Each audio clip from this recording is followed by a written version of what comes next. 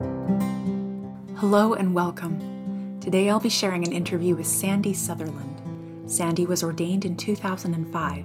She went on to pastor at several churches, including the Crossing Church in St. John's, Newfoundland, and First Baptist Moncton. Sandy talks about her journey towards ordination and how she and her husband Gordon navigated the challenges of each having a unique ministry call. I'm Sandra Sutherland. I go by Sandy. I was born in Fredericton, New Brunswick. Because of my dad's job, my family moved around a lot, all within New Brunswick. And whenever my mom and dad came to a new community, the first thing they did was find a church for us to attend. All my experiences of church were good and formative. We were members of the Forest Hills Baptist Church in St. John, New Brunswick. My parents were actually charter members of that church. So they were really engaged in the ministry there in our community. And they had a tightly bonded group of good friends who were also charter members. All these adults became significant role models for me. And then when we went to Campbellton Baptist Church in Campbellton, New Brunswick, there were people in that church that just really encouraged a few of us young people. We never really had a youth group or anything official, but we were given every opportunity to sing in the choir, even prepare and share devotionals. One really significant pastor in my life was the Reverend Robert Steves, and he was in that Campbellton church. And he even took some of us into the hospital with him when he made pastoral calls. And he gave some of us teenagers opportunities to preach. When I look back on it, was the beginning of me recognizing some of my gifts for ministry, and it definitely awakened more of my spiritual passion. I actually tried to avoid thinking about full-time ministry for myself for as long as I could. You know, I was planning to go on into a career in journalism. I picked that just because I like to write, and I was trying to figure out how I could get paid to write. I just had all kinds of ambitions. And then one weekend, a young adult in our Campbellton church, who was like a big brother to us teenagers, invited some of us to go to a retreat at Camp Wildwood in Bucktouche, New Brunswick. It was actually a retreat or a camp that was being run by ABC students. Now, ABC is now Crandall University.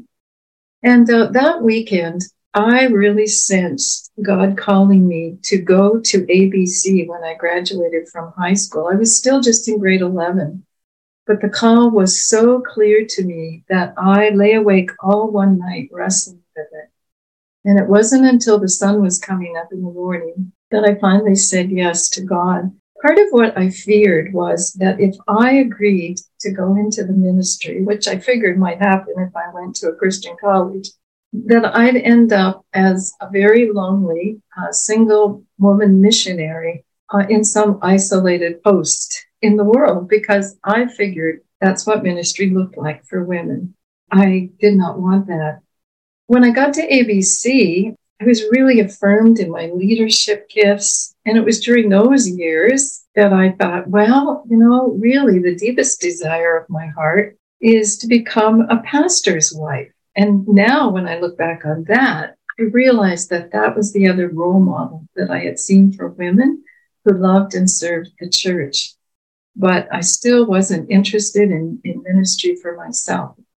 When I left ABC, I went on to Gordon College on the North Shore of Boston, as many of us did in those days. I was pursuing a BA in English, and it was just a couple of months before my college graduation that I knew clearly that I wasn't cut out to be a journalist and that I had to rethink my future. So I went to the library one afternoon and I spread 3 sheets of paper out in front of me. And on one, I wrote down everything I love to do.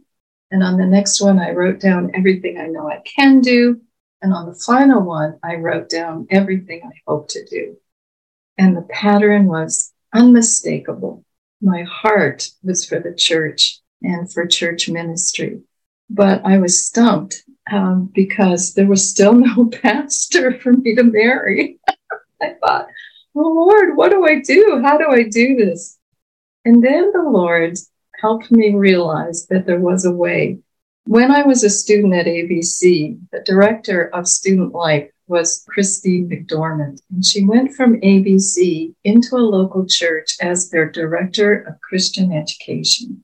And I think Chris probably forged the trail for a lot of us because she slid into that role and she did church ministry beautifully. I realized I could follow her example. So that was my call, and I registered for my master's degree at Gordon Conwell Theological Seminary. The first thing I did when I sensed this as God's clear call in my life was call my parents. They were very affirming, and bless their hearts. I mean, they helped me financially, and it was going to be significant. So I checked it out with Chris, and she was very affirming. And I called Reverend Steves. I used to call him the Rev. He was affirming. And I had one other terrific friend and role model, professor back at ABC, Dr. Bob Wilson. Checked it out with him, and he was very affirming as well. So my story is a little bit unique, I think, in that didn't mean ordination, pursuing ordination for me. That step didn't come until much later in my life. After I graduated from Gordon Conwell, I knew I was called back to the Maritimes because even though I flirted with the idea of staying in the States, God made it clear to me that this is the world I know best, and this is where He wanted to use me in ministry. And by God's grace, I was able to just slide into a job here in New Brunswick. I went first to pastor at the Riverview Baptist Church. And because I was director of Christian education, I was in a secondary position on the staff, and I wasn't required to be ordained to do that. So I started there with the Reverend Hugh McNally, who was yet another terrific mentor and role model for me, just a really great colleague in ministry. And then I got a call to go and teach a couple of Christian ed courses back at ABC, and also to administrate the student volunteer program. Every student had to do volunteer work in a church or in the community. And it was while I was doing that I met my husband, Gordon. They used to send instructors and professors out to do a lot of conference teaching. And of course, mine were always in Christian education. But Gordon showed up at one of these conferences, and actually, I thought, oh my goodness, I can't believe that guy is so interested in Christian ed. He just never took his eyes off me. Anyway, that was the beginning. That was the beginning. Gordon went to Acadia. So we packed up and moved to Wolfville. And while Gordon was a student at Acadia, I worked Christian education part-time at the Wolfville Baptist Church. And so even though I was never a student at Acadia, I always felt bonded to the school. Then Gordon got called to the Spring Hill Baptist Church as their lead pastor. We were already expecting our first child, so I chose to stay at home. Our daughter came along the next year, and we were there for 6 years. In those years, I got to be the pastor's wife. I always wanted to be, and I thoroughly enjoyed that. But I couldn't sit on my Christian ed training. Then Gord got called to Truro, Nova Scotia, as lead pastor. I was still at home with the children, but I was getting really restless. I just longed to be back on a church staff where I could make my contribution. And Gord knew this and understood it. So when the West End Baptist Church over in St. John's, Newfoundland, called us, it's now the Crossing Church, they inquired if Gord would come and be their lead pastor, and Gord's asked them if they would be interested in hiring me to do some part-time Christian education. And their motto, I think, in those days was, well, we'll do anything once. So they hired us both. And in the beginning, my hours were few, but they continued to grow. While we were in ministry there, loving every moment of it, this beautiful, gracious Christian gentleman used to come alongside of me and say, Sandy, you need to think about being ordained. And when he said it, I would just laugh. But you know what? He kept saying it. And finally, one day I said to him, I will begin to pray about this. I brought it up before the Lord, and there was just this growing sense within me that this was important and this was what He wanted me to do. I recognized that within my heart, I had this naive and unrealistic sense of what it meant. I was kind of caught up in the title of becoming a reverend, and I was afraid it would put a wedge between me and lay people, and that it would somehow negate the ministry I'd already had. I know that doesn't really make sense, but at the moment, that's what I was dealing with. And I just thought, I just want to do what I know God wants me to do. And then one day, another pastoral friend of ours called Gordon at the church. I happened to answer the phone. I plunged in and took a moment to chat with this much respected Christian leader. And I said to him, I think I am being called to be ordained. And he said, well, it's about time. And that kind of shocked me. But then he went on and he said, it's time that you had the church affirm your ministry and your gifts for ministry. And it's time you let the church hold you accountable for your ministry. And that really shocked sense into me. I said, well, Lord, if this is really what you want me to do, please make it clear in these 3 conversations. And I knew I had a course to talk to my husband first, and then my children, our children, and then I wanted to check it out with my mom and dad again. So my husband, who has always been 1,010% supportive, this is the Reverend Dr. Gordon Sutherland, was just marvelous about it. I marvel at him because in so many ways, it might be hard to move over and make room for a wife in pastoral ministry, but he's never, ever withheld his support. And it was funny when I talked with our kids, they were teenagers at the time, and they said with a smile, well, Mom, we're already PKs. How much worse can it get? I love that answer. And then when I called my mom and dad, my dad was quietly supportive. And my mom said, I have always felt that you should have the title Reverend. When I was ready to be ordained, I already had my MRE. It was a Master's in Religious Education. I never really had to do an internship because of my cumulative years of ministry. I did have to write my statement of faith. I met with the examining council. That was more of a celebration than anything. Many of my good friends who I knew as colleagues in ministry were present on the council. Gordon was actually a member of the council at that time. Of course, they wouldn't let him participate, but he got to escort me into the room, and that just pleased everybody. And then my church blessed me with a beautiful service. When it was time for my ordination, I invited Reverend Hugh McNally and my friend Chris to come and speak. I asked a couple of my dear girlfriends from the mainland to come over and read scripture and pray during the service. And because in my ministry of Christian education, I was serving 4 generations of people, I think, we sometimes think of Christian ed as just for children and youth, but it's actually the teaching ministry of the church to adults as well. I asked 4 representatives from each of those generations if they would let me wash their feet during my ordination service. They really didn't want to, but they did it for me out of love. And it was very significant for me. But what happened was I realized almost immediately that little title of reverend rarely gets used in daily life. But what really happened for me during the ordination event, experience, process, whatever you want to call it, is I sensed a new power in my ministry and a greater freedom to be who God was calling me to be as a pastor.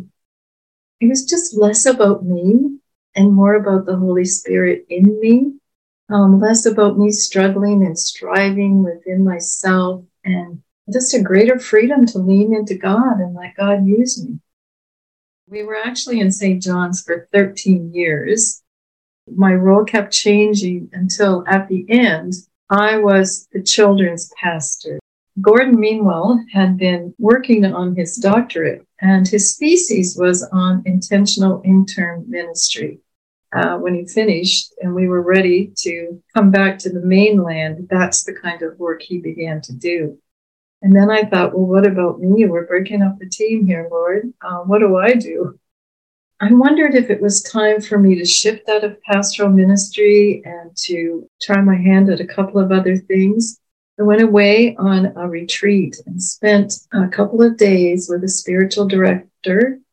I just sensed clearly at the end of the retreat that God wasn't finished with me in pastoral ministry yet. And I had no idea what that was going to look like or how Gord and I were going to be able to pull it off, because he was going to have to move from church to church in the work that he was doing. So Gord picked me up at the end of the retreat and he took me out for lunch. I was just sharing with him what God had put in my heart. And we went back to work after lunch. I went into my office and opened my computer, and there was an invitation for me to apply to be the associate pastor at First Baptist Moncton. And at first, when I looked at it, I shut my computer down because I thought, oh, Lord, that's too much for me. And then I opened it up again because I read it more carefully and I thought, Lord, those are all the things I'd love to be able to do now. I remember running down the corridor to Gord's office in tears. And I said, this is what's happened. How can we do it? And he said, we will find a way. And we did. I mean, I was at First Baptist Moncton for 6 years. Gord served 4 other churches during those 6 years. But we did some specific things. We asked each of our churches for 1 weekend off a month so we could be with the other one in their congregation. Gord's was my first phone call every morning and my last phone call every night. And he came home every time he could. There's no way we could have made it work on our own without his help. The 2 calls, mine and my spouse's, were clearly from the Lord. Sometimes we're afraid to ask churches that we serve for what we need, but the older I get, the more of an advocate I am for our self-care as pastors, and certainly that involves being able to nurture our marriage. Negotiate very honestly with your spouse and with your churches what you need as a couple to protect your marriage and help your marriage to even grow stronger and flourish in the midst of those challenging circumstances. Yeah, and I laugh now when I look back. There I was longing to be a pastor's wife. Look at where that part of my life has carried me, right? Because when I would show up in these churches that Gord was serving, they only knew me as his wife. And I loved that role. In that role, I learned that the best thing you can do is simply love the people. That's all you have to do. And they love you back. And there's nothing like it. God gave me just wonderful opportunities that I had never had before. I got to preach more. I began to conduct funerals. I did pastoral care with seniors. And one of my favorite things, which honestly, I never got to do it before because I was afraid to do it, I got to baptize. So I stayed until I officially retired at 65. And in these last 3 years, I was able to pursue a couple of other things that God was growing in my heart during my work as a pastor. So, for example, we had a pretty terrific experience with our children's ministry over in St. John's, Newfoundland. And I always felt that God wanted me to write it up in a book. So that's what I did after I retired. The second thing I felt drawn to was the ministry of spiritual direction. So in the last 3 years, I actually enrolled in a training program at the Emmaus Formation Center in Mississauga, Ontario. Did it all online because of COVID. So that's what I've been doing since. I don't know as I've ever been able to really sort out the joys and challenges in terms of me being a woman. The one I would say, the one that comes first to mind, is the opportunity to work on a team where there are both men and women using their gifts. I just find that experience so, I think of completion, I think of enrichment, I think of greater depth and scope. I never have had anything really difficult to deal with personally in my ministry because I am a woman. I mean, I've been engaged in some difficult conversations over the topic, but for me personally, I don't think there's been anything because I'm a woman. I think my challenges were more because I was in a secondary staff position, which comes with its unique challenges, and then my own broken personality and just the way that, I would deal with things insensitively or immaturely because of who I am, and I've had to learn some hard lessons that way. I have had the blessing of many godly, affirming men in my life, and they are among chief role models. A little further along in my ministry, I was actually asked to write an article about women in ministry, and I chose to research Reverend Josephine Moore. She was ordained in 1954. And a really neat thing is she was Reverend Hugh McNally's pastor in Prince William, but that was also the church my dad belonged to. Anyway, the more I got to know her, the more I could relate to her because she married one of the deacons in the Prince William Church. So she was a pastor and a wife. They had 2 children like we did. So she was also a mother. She had a lot of role models among the men in her own family. Her grandfather, father, a couple of uncles were pastors. But here's the thing. She was never aggressive about being a woman in ministry. She simply had her eyes on the Lord. And I read testimony from her daughter that her heart was just longing to do what God wanted her to do, to honor and glorify the Lord. And that was her passion. And I just think that you can't argue with that in someone's ministry. No matter what you think, you just can't argue with it. I think, looking back, that I probably used the fact that I was a woman to escape greater responsibility in my ministry. So I would hold back and I would kind of let myself think it was okay because I was a woman and I didn't need to step up, where basically I was just afraid to grow and stretch and take on more responsibility. But at some point in my journey towards ordination, the Lord showed me Galatians 3, verses 26 to 28 in an entirely new way. I always read these verses thinking that they were calling us to unity, which they are. They say, "You are all sons of God through faith in Christ Jesus. For all of you who were baptized into Christ have clothed yourselves with Christ. There is neither Jew nor Greek, slave nor free, male nor female, for you are all one in Christ Jesus." And at that critical point in my experience with God, I saw everything usurped by the presence and power of the Holy Spirit in our lives. I saw every difference disappear in that powerful unity of the Holy Spirit. And then God spoke to me through that and said, if you, like all these others in Christ, have the Holy Spirit within you, you have gifts of the Holy Spirit that need to be used. The church needs those. And I'm calling you to step up and use them. And I just recognized my responsibility, that I couldn't hide behind being a woman, and that I couldn't not step out and take risks, leadership risks, and step into new opportunities to use my gifts. I'm an introvert. It was always hard for me. It still is. But only with God's enabling, with the courage and help that He gives me with His Holy Spirit, can I step up and step out. Thank you, Sandy, for sharing your story with this project. If you're enjoying Called to Serve, please rate and review the podcast and share the episode with other listeners. You can follow Called to Serve on Facebook and Instagram and learn more about the project at calledtoserve.ca.